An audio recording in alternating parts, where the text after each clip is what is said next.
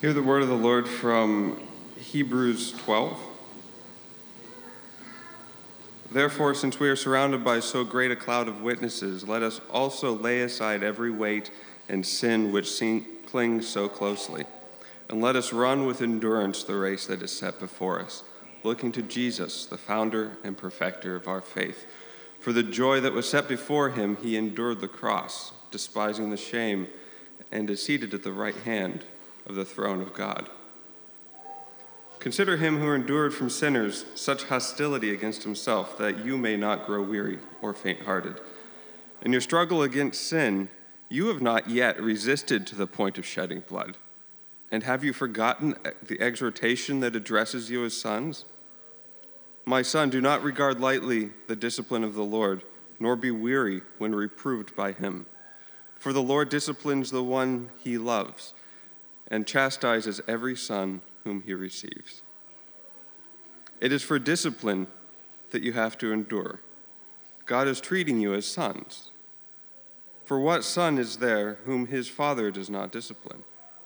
If you are left without discipline, in which all have participated, then you are illegitimate children and not sons. Besides that we have earthly fathers who disciplined us, and we respected them. Shall we not much more be subject to the Father of spirits and live? For they disciplined us for a short time as it seemed best to them, but he disciplines us for our good, that we may share in his holiness.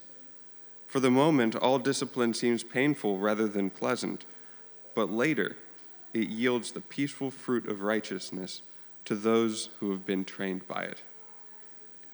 Therefore, lift your drooping hands and strengthen your weak knees, and make straight the paths for your feet, so that what is lame may not be put out of joint, but rather be healed. Strive for peace with everyone, for the holiness without which no one will see the Lord.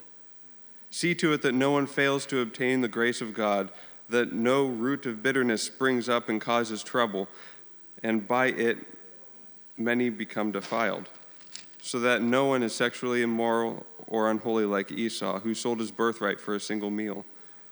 For you know that afterward, when he desired to inherit the blessing, he was rejected, for he found no chance to repent, though he sought it with tears. The word of the Lord.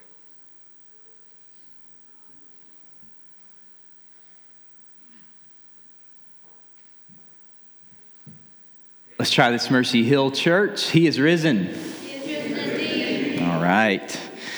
Well, welcome. Happy Easter. Happy Resurrection Day. We're so glad you're here. My name's Brad. I'm one of the elders here at Mercy Hill. And we are continuing in our study of Hebrews. And we're so glad that you're here. There's coffee and some snacks and water to your left.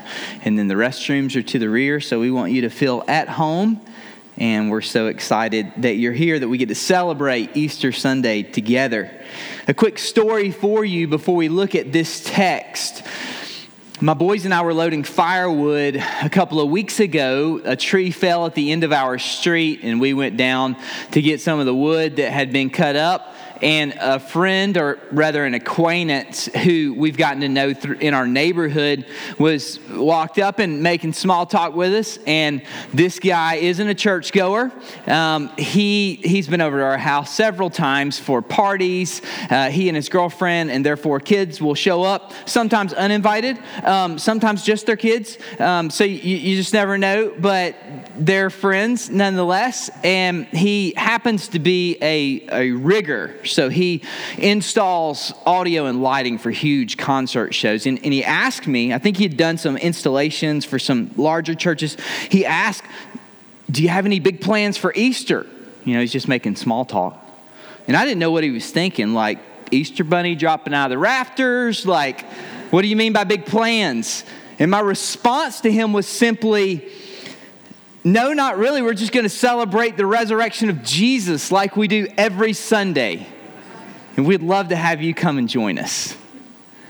And when I was reflecting on that this week, and I didn't mean to minimize or downplay Easter in any way, but the resurrection of Jesus is way too big of a deal. The gospel, which means good news, and it's a story of Jesus' life, his death, and his resurrection, it's way too big of a deal for us to compartmentalize to a couple of Sundays within the year, in which maybe we would show up for his birth and show up at Easter, but rather the gospel saturates all of our lives. The gospel infiltrates every part of us as we allow it to.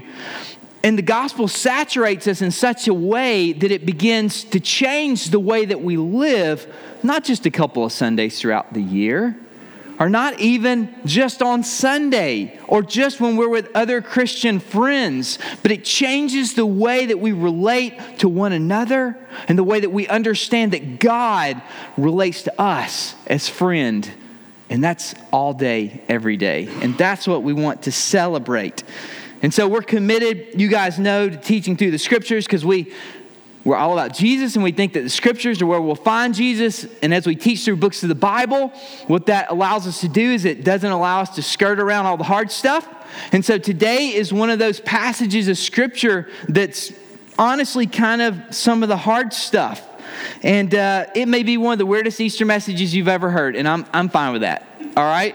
If you're fine with it, I'm fine with it, because I can promise you this, we're going to get to Jesus, and that's all that matters. Today's not one of those messages where the tomb is empty and the Easter basket is full, and it's just that fluffy kind of, but instead, we're going to look at the text that was before us, and in it, we're going to see the way that the scriptures and as much as the scriptures, yes, but even so much more, Jesus helps us to know how to deal with suffering. How to deal with suffering. The big idea for today is that Christian suffering strengthens us and helps us to finish well. Christian suffering strengthens us and helps us to finish well. Look with me in verse 1.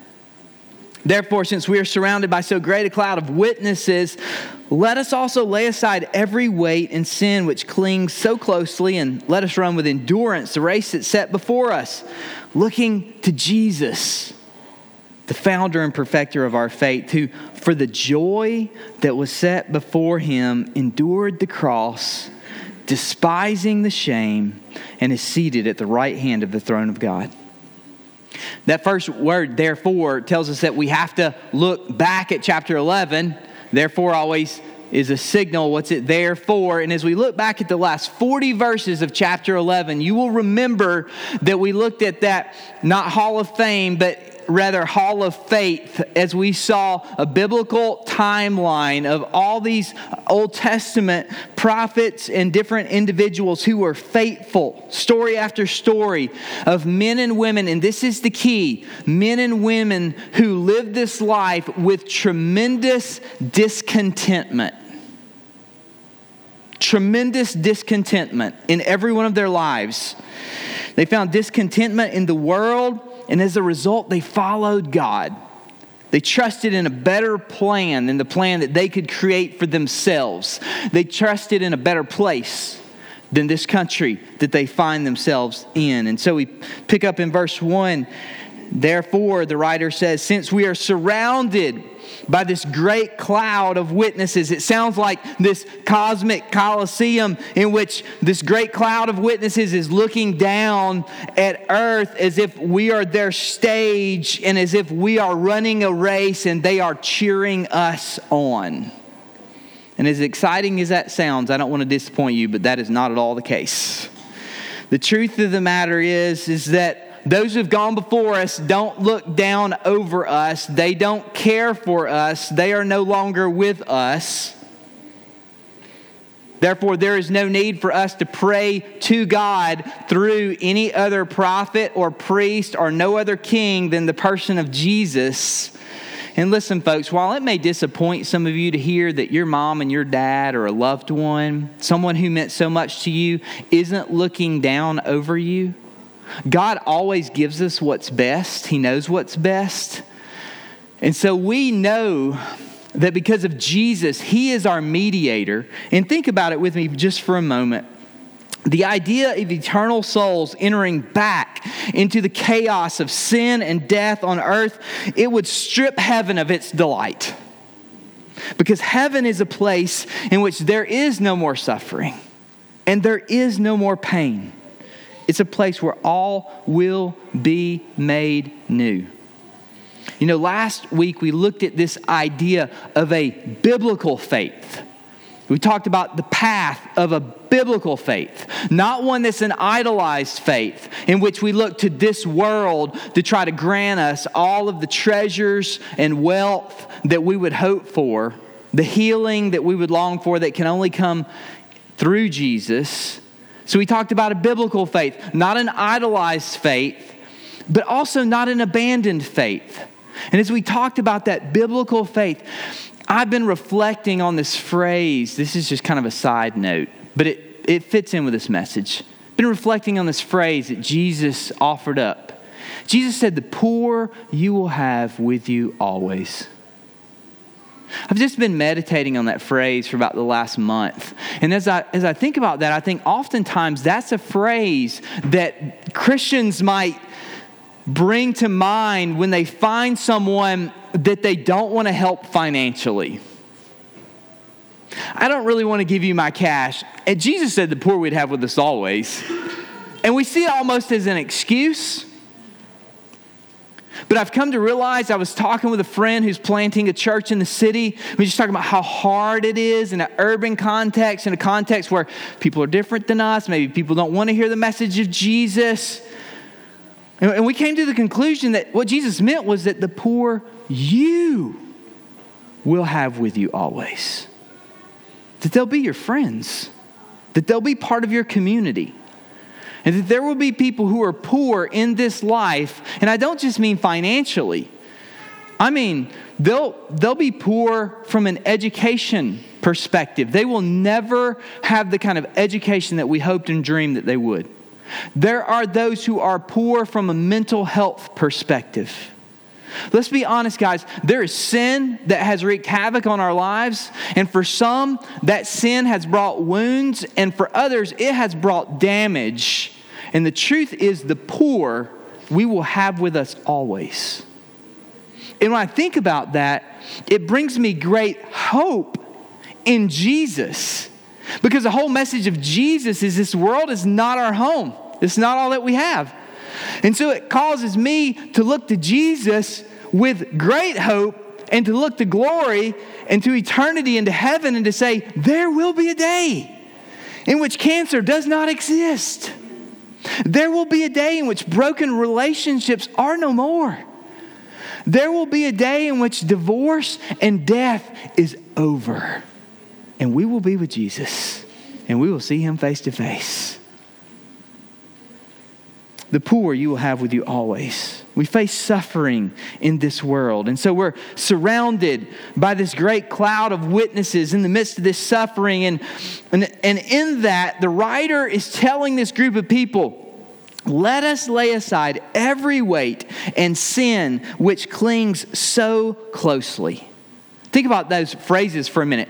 Every weight and sin which clings so closely. It seems as if he is talking about two different things here. He's using the analogy of a runner or an athlete. And if you've ever run, you know that you got to have the right clothing on. Like if you've ever done anything with sports or if you've ever watched the Summer Olympics, you know no one runs in a trench coat, right? I mean, it might look cool, but only superheroes do that because they have superpowers. But no one else does, not even Usain Bolt. He doesn't run in a trench coat.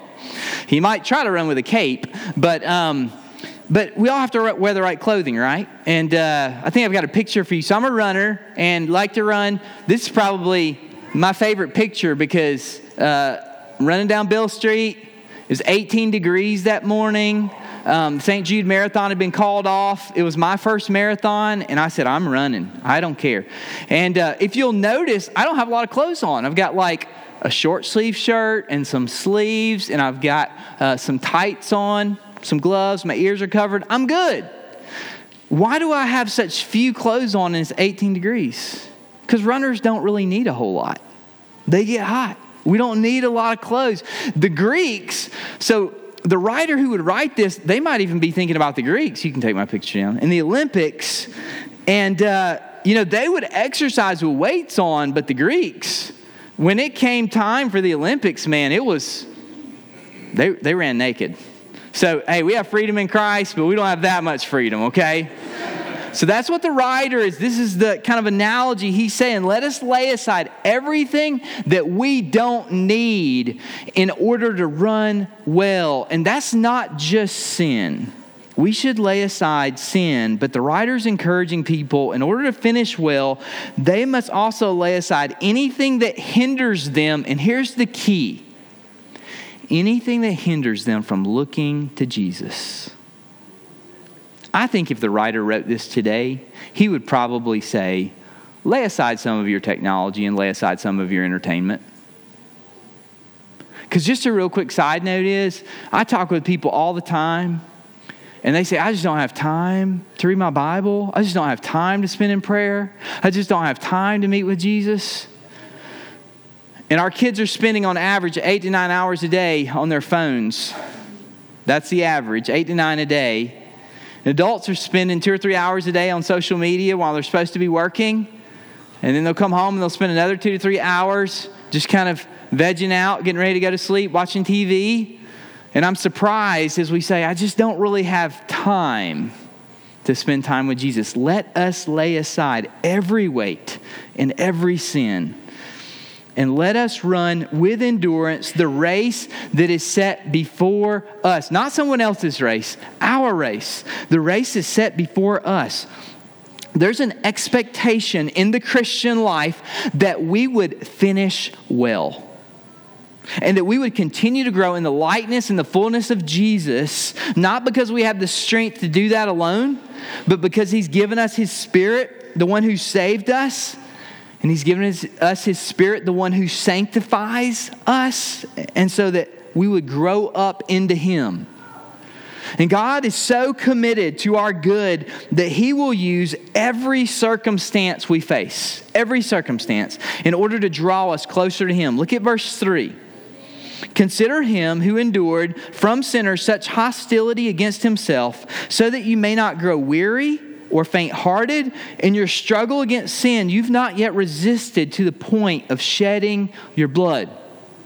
It's just got real quick. Like, this writer is talking about this great cloud of witnesses. I mean, there's this encouraging passage. This great cloud of witnesses, as if, we're being cheered on. And now he's talking about blood? What in the world? Like, the Christian life, Jesus is not supposed to wound us. He's supposed to heal us, right? I mean, as we come to know Jesus in America, Jesus is all about bunnies and Chick-fil-A. Right? I mean, it's all the good stuff. There's not supposed to be pain. Why is he talking about blood here? Remember the context of this passage. It's the same context for us. The Hebrews were facing immense oppression. They had lost property. They were facing imprisonment, public ridicule. Maybe not exactly the same, but we face some of these things, and people all across the world do. They're facing harsh times. And now in this next section, the writer is going to share something that for a lot of us is going to be the point where the train is going to come off the tracks for many evangelicals. There's something he says in verse 7 that you are going to struggle with. Look at verse 5. Have you forgotten the exhortation that addresses you as sons?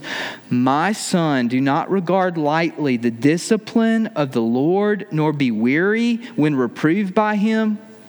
For the Lord disciplines the one He loves. I'm smiling because that's a good thing. And He chastises every son whom He receives. It is for discipline that you have to endure. God is treating you as sons. For what son is there whom his father does not discipline?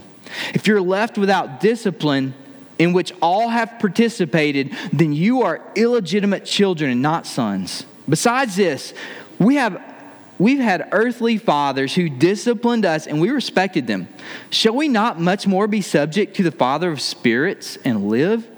For they disciplined us for a short time as it seemed best to them, but he disciplines us for our good, that we may share his holiness. For the moment, all discipline seems painful rather than pleasant, but later it yields the peaceful fruit of righteousness to those who have been trained by it. Verse 7, I think, is what makes this passage so tough. It's for discipline that you have to endure. It's for discipline that you have to endure. The writer seems to be saying that the Hebrews are facing suffering as a part of God's sovereign plan in order to grow them up into maturity. Don't miss this. He's not saying their suffering is primarily the result of sin in their life. He's not saying that. He's not calling them away from specific sins like we would look at a Corinth or another church. But instead, it seems that it's God's direct plan in order to grow them up into mature followers who will share in his holiness. This is really difficult for us to wrap our minds around. And I think for a couple of different reasons. The first reason it's difficult for us to really understand why God would bring intentional suffering into our lives is because of that word Father. Because most of us don't have a good context for father. We don't have a good context for what it means to have a loving father. We are a society of absent fathers. I think it's one of the greatest graces in my life that I count that God gave me a father who was, as far as I know, he worked kind of what most people would probably consider a fairly boring job at the post office. He was a window clerk most of his working life. But he was, as far as I can remember, regularly home at 5:15. And he was available in order to play basketball or football before we sat down as a family for dinner. And he taught me a couple things. He taught me how to love God and how to love the scriptures. And he taught me how to work hard. And those are things that were invaluable to me. But I've talked with so many of you and I've heard your stories. And we don't all have that grace in our lives of having a loving father. I've heard many of your stories, and consistently I hear of divorce and dad just wasn't around, or even dad tried to kill mom, or dad lied, or dad cheated, or dad faked cancer. Just crazy stories that I hear about our fathers. And I just want to encourage you that if that's your story, that you're not without hope. That as you look to your heavenly Father, he has given you a family of relationships that are around you. At Mercy Hill, we are structured around missional communities. So we do a lot of life outside of Sunday morning. We share a lot of meals together. We study the Bible together. We're a spiritual family of servants and learners who are seeking to be on mission together. And in the midst of that, you have fathers that you can look to as examples. In a sense, you can be reparented.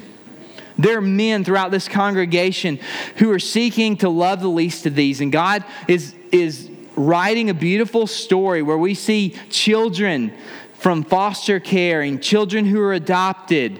And you can look around and you won't find any perfect fathers, but you can find some men who are seeking to grow in the likeness of their heavenly Father. The second thing that makes this passage really difficult for us to understand when it comes to discipline and the way in which God brings struggle into our life is just that word, discipline. Now, I grew up in the 70s. And I grew up with two words that I didn't hear until I made it to Memphis. But I experienced them my whole life growing up. And I didn't know I was experiencing them. I didn't even know what the words meant, but they were a part of my life. There was this kind of term that comes in two words, and it's called home training. And some of you guys know what I'm talking about. I experienced home training growing up. And that's a really nice way of saying mom and dad don't play. Like, I experienced discipline. And some of us experience discipline, and maybe for you it wasn't always done in love, because none of us have perfect parents. And so home training usually begins with the words, go get a switch, or go get the paddle, or you hear that sound that you still kind of jump at and twitch when you hear a belt, like breaking the speed of sound as it comes through the loops. It's like Dad was ready. And for some of us, we grew up in homes, and let's be honest, I grew up in the 70s. Timeout had not yet been invented. Timeout was the time that you waited in your room when it was bad enough, and Mom said, you wait for your dad to come home. Timeout meant, let me see how many pairs of drawers I can get on before Dad gets home, because I know this is going to be rough. And you feel me? Yeah? Mm-hmm. So when we think of discipline, a lot of times the things that come to our mind, are home training. Sometimes done well, sometimes done in love, maybe not always done in love. The other thing that's tough in our society is the opposite of that. Because we live in a society today in which it's tough for us to understand discipline, because we have shifted in our society to a culture in which a lot of kids are running families these days. And we're so busy trying to be our kids' friends. I don't know if you've seen this or not. I witness it in restaurants all the time. As people ask their kids to do things over and over and over again, and the kids have figured out, as long as Mom and Dad just ask me to do it, if I don't want to do it, I know who's in control. And the kids kind of like it. I remember one of my friends who had kids who were older than me, and one of his little boys looked at him one day and said, "You're not my friend anymore." And my friend was kind of sarcastic. And he just turned and looked at his son and said, "That's fine, because I wasn't going for friend. I was going for parent." And while maybe that sarcasm's not the best, there is some truth in the sense that when it comes to parenting as loving parents, there are times when we have to discipline our children for their good. And I'm not just talking about corporal punishment, but I'm talking about training them up. It's a painstaking work. It becomes more complicated and more difficult the older that they get. But we've all seen the results when children don't experience discipline. We've seen the results. It's not a sign of favor. It's a sign of neglect. It's a sign of rejection. I've often found it interesting that when my kids go astray and when I have to take time, especially when they were young, when I have to take time to really put discipline in place, that when I would do that, and I would give them boundaries, and I would think, I really don't want to do this. This makes me feel really bad in order to have to inflict some type of pain on my children. What I would find is that when I disciplined them in love, that they would actually come back to me, and that the boundaries that I put in place would actually make them feel secure, and that what I thought would push them away would actually bring them closer. Isn't that interesting? Now, when we think about discipline and God's training us, Andrew Murray says this. I have a quote for you. He says, "In every trial, small or great, first of all and at once, recognize God's hand in it. Say at once, my Father has allowed this to come. I welcome it from Him. My first care is to glorify Him in it. He will make it a blessing. We may be sure of this. Let us by faith rejoice in it." That's difficult. That's very difficult in our lives. This brings up a lot of questions for many Christians, because most of us want to excuse God from all the suffering that takes place in our lives. But the Bible clearly teaches that God is sovereign over all things, even suffering. The Scriptures root our hope in the reality that God is not the author of our suffering, but He is with us in our suffering. Many of you guys know the famous quote from C.S. Lewis that God whispers to us in our pleasures, speaks in our conscience, but shouts in our pains. It is his megaphone to arouse a deaf world. I'm guessing that quote probably came in C.S. Lewis's wife after the death of his wife. But to say that God is not the author of our suffering isn't exactly clear, and this is where it gets difficult for many Christians. Turn with me to Job chapter 2, if you would. Job chapter 2. Listen to these 3 verses. Job chapter 2, verse 7. So Satan went out from the presence of the Lord and struck Job with loathsome sores from the sole of his foot to the crown of his head. He took a piece of broken pottery with which to scrape himself while he sat in the ashes. This was after his family had been killed, after his cattle had been killed. There's no one left but his wife. And at this point, he's probably ready for his wife to be gone as well. Then his wife said to him, "Do you still hold fast your integrity? Curse God and die." But he said to her, "You speak as one of the foolish women would speak. Shall we receive good from God, and shall we not receive evil?" In all this, Job did not sin with his lips. Now, turn with me to the book of Acts and look at chapter 4, verses 27 and 28.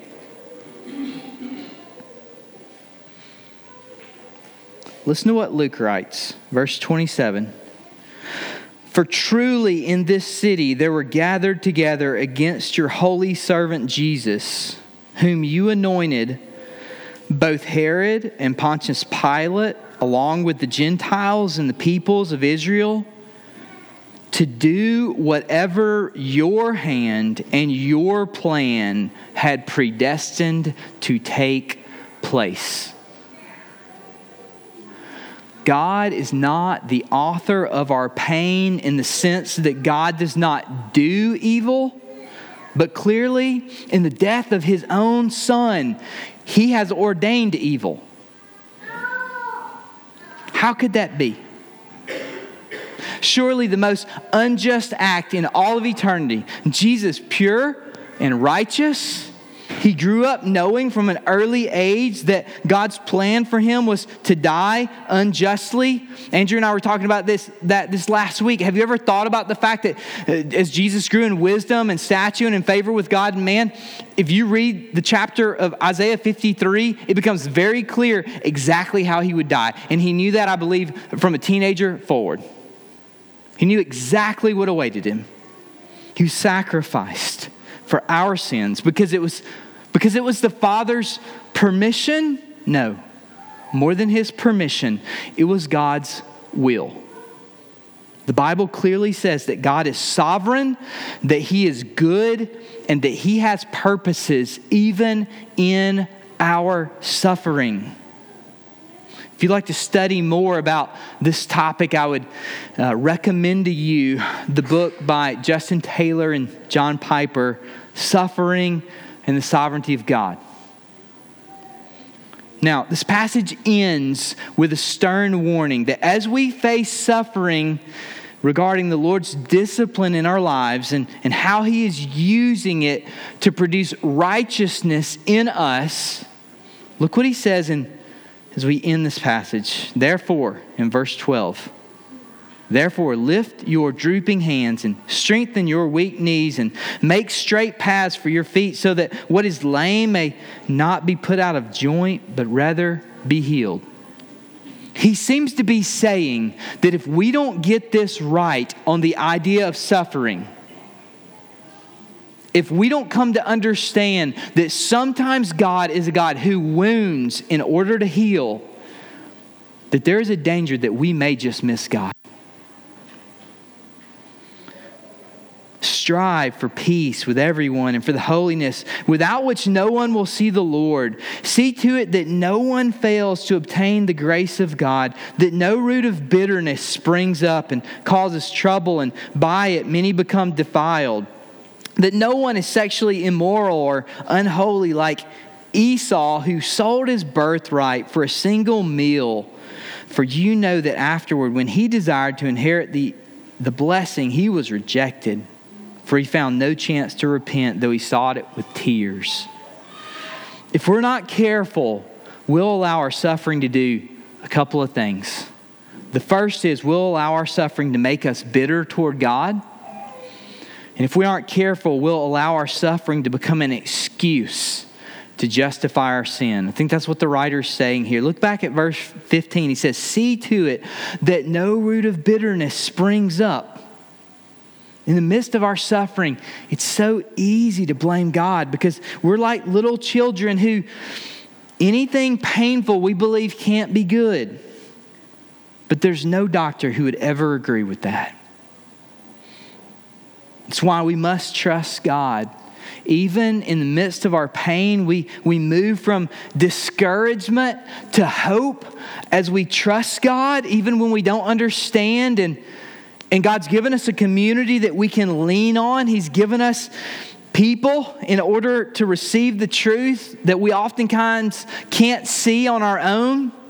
From our own stories. The thing is why, if we want to move toward healing in our own stories, if we want to grow up into maturity in Jesus, we have to become very familiar with our stories. And there's a sense of healing that takes place and understanding even just by sharing your story with others who are close and caring, who are listeners. Come to see ourselves and how God is at work, even in the midst of our pain. Secondly, physical suffering cannot be an excuse to justify our sin. Esau is the example that he uses, and many of you know the story of Esau. He forfeited his birthright because he was hungry. He traded the blessing of God. God said, I'm going to bless your entire generation. I'm going to bless the whole world through you, Esau. And he forfeited his birthright. He traded the blessing of God for a single meal.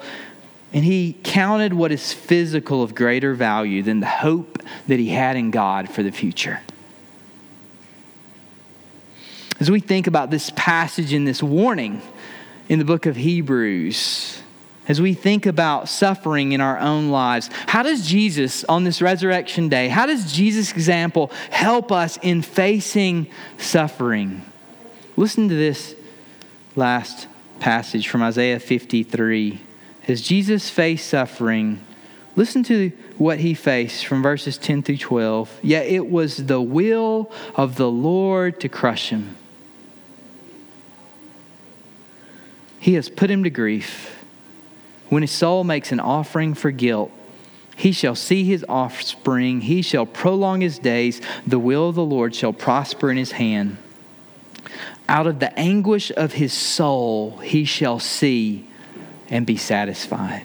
By his knowledge shall the righteous one, my servant, make many to be accounted righteous, and he shall bear their iniquities.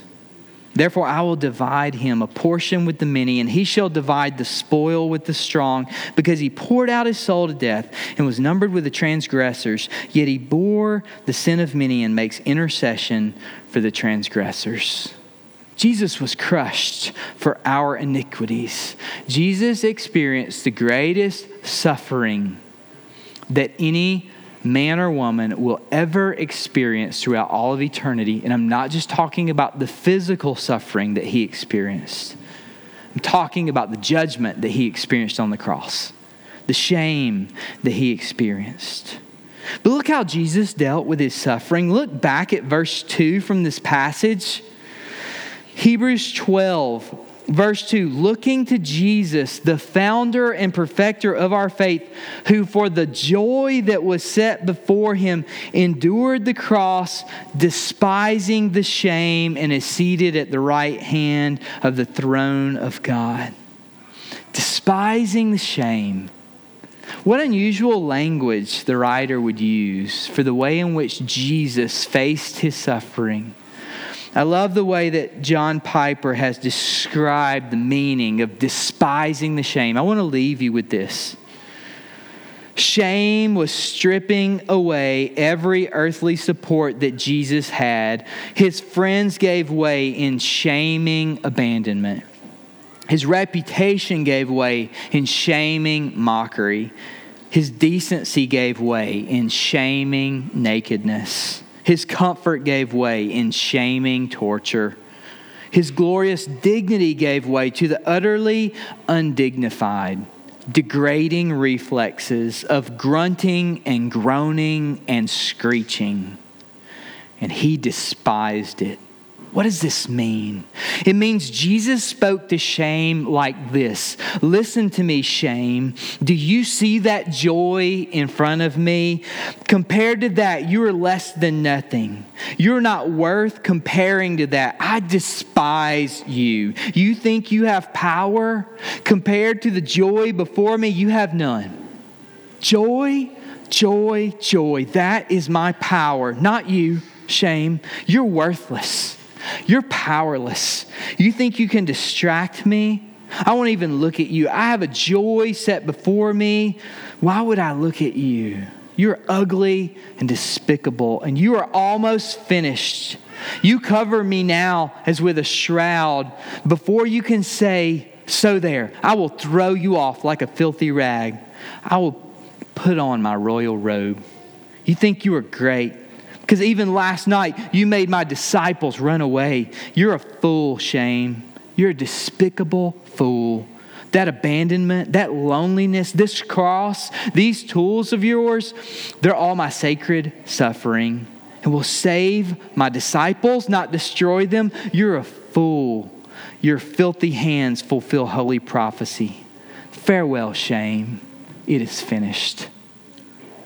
As we face suffering in our lives, we too can say, farewell, shame. It is finished. For the joy that was set before him. Jesus showed us how to suffer. And he showed us how suffering enables us, not just to get through the suffering. Don't miss this. Suffering enables us to look through this world and the sorrow and the pain and to look with anticipation to the joy of life with God, to peace and to hope that this world simply do not offer. On this Resurrection Sunday, I just want to ask the question, even in a room as small as this, I want to ask the question, what are you trusting in for peace? And what are you trusting in for joy? Where do you find your hope? You know, there are times, if you ever have friends who aren't regular churchgoers, maybe you even invited someone to attend the service with you today, to come on an Easter Sunday. And they just said, you know, all that Jesus stuff, I'm just not into. It's just too crazy for me. I didn't grow up believing all that. And guys, honestly, when you step back and look at the truths and the claims of the Bible, they're pretty crazy. The fact that God lived as a man and that he died for you and for me and that he rose again. It's pretty wild stuff that we read about in this book. But let me ask you a question. What are you trusting in? Because I've come to the conclusion that as wild as this story is, and as great of a faith as it takes us to believe, our only other hope is ourselves. Either you're trusting in Jesus or you're trusting in yourself. And if you're trusting in yourself, how's that working for you? Because given enough struggle and given enough pain and given enough life, you will see that there is a hope that is needed that is far larger than anything this world has to offer. I believe that hope is Jesus. If you don't know him, would you give him a chance? Would you just explore who he is and what he's done for you? He can offer you life. Yes, eternal life, but life even now. Forgiveness of sins. Life. Eternity. Through his Son, God can offer you life through Jesus. I'm going to invite all of you who are followers of Jesus, all of you who are here today and you've said, I've trusted in Jesus. I've bowed my knee to him. I've confessed that he is Savior and Lord. He's King of my life. I want to follow him. I want to invite you to his table today. I want to invite you to come and celebrate today. And as you celebrate the resurrection of Jesus, take a moment, consider the pain and the suffering that you face in your life. Recognize that it's only through Jesus that he doesn't enable you just to get over it, that he enables you through the pain and the suffering to see through this life and to see eternity and to see the peace and the hope and the joy that he offers. Would you bow your heads with me and would you pray? I want to ask our musicians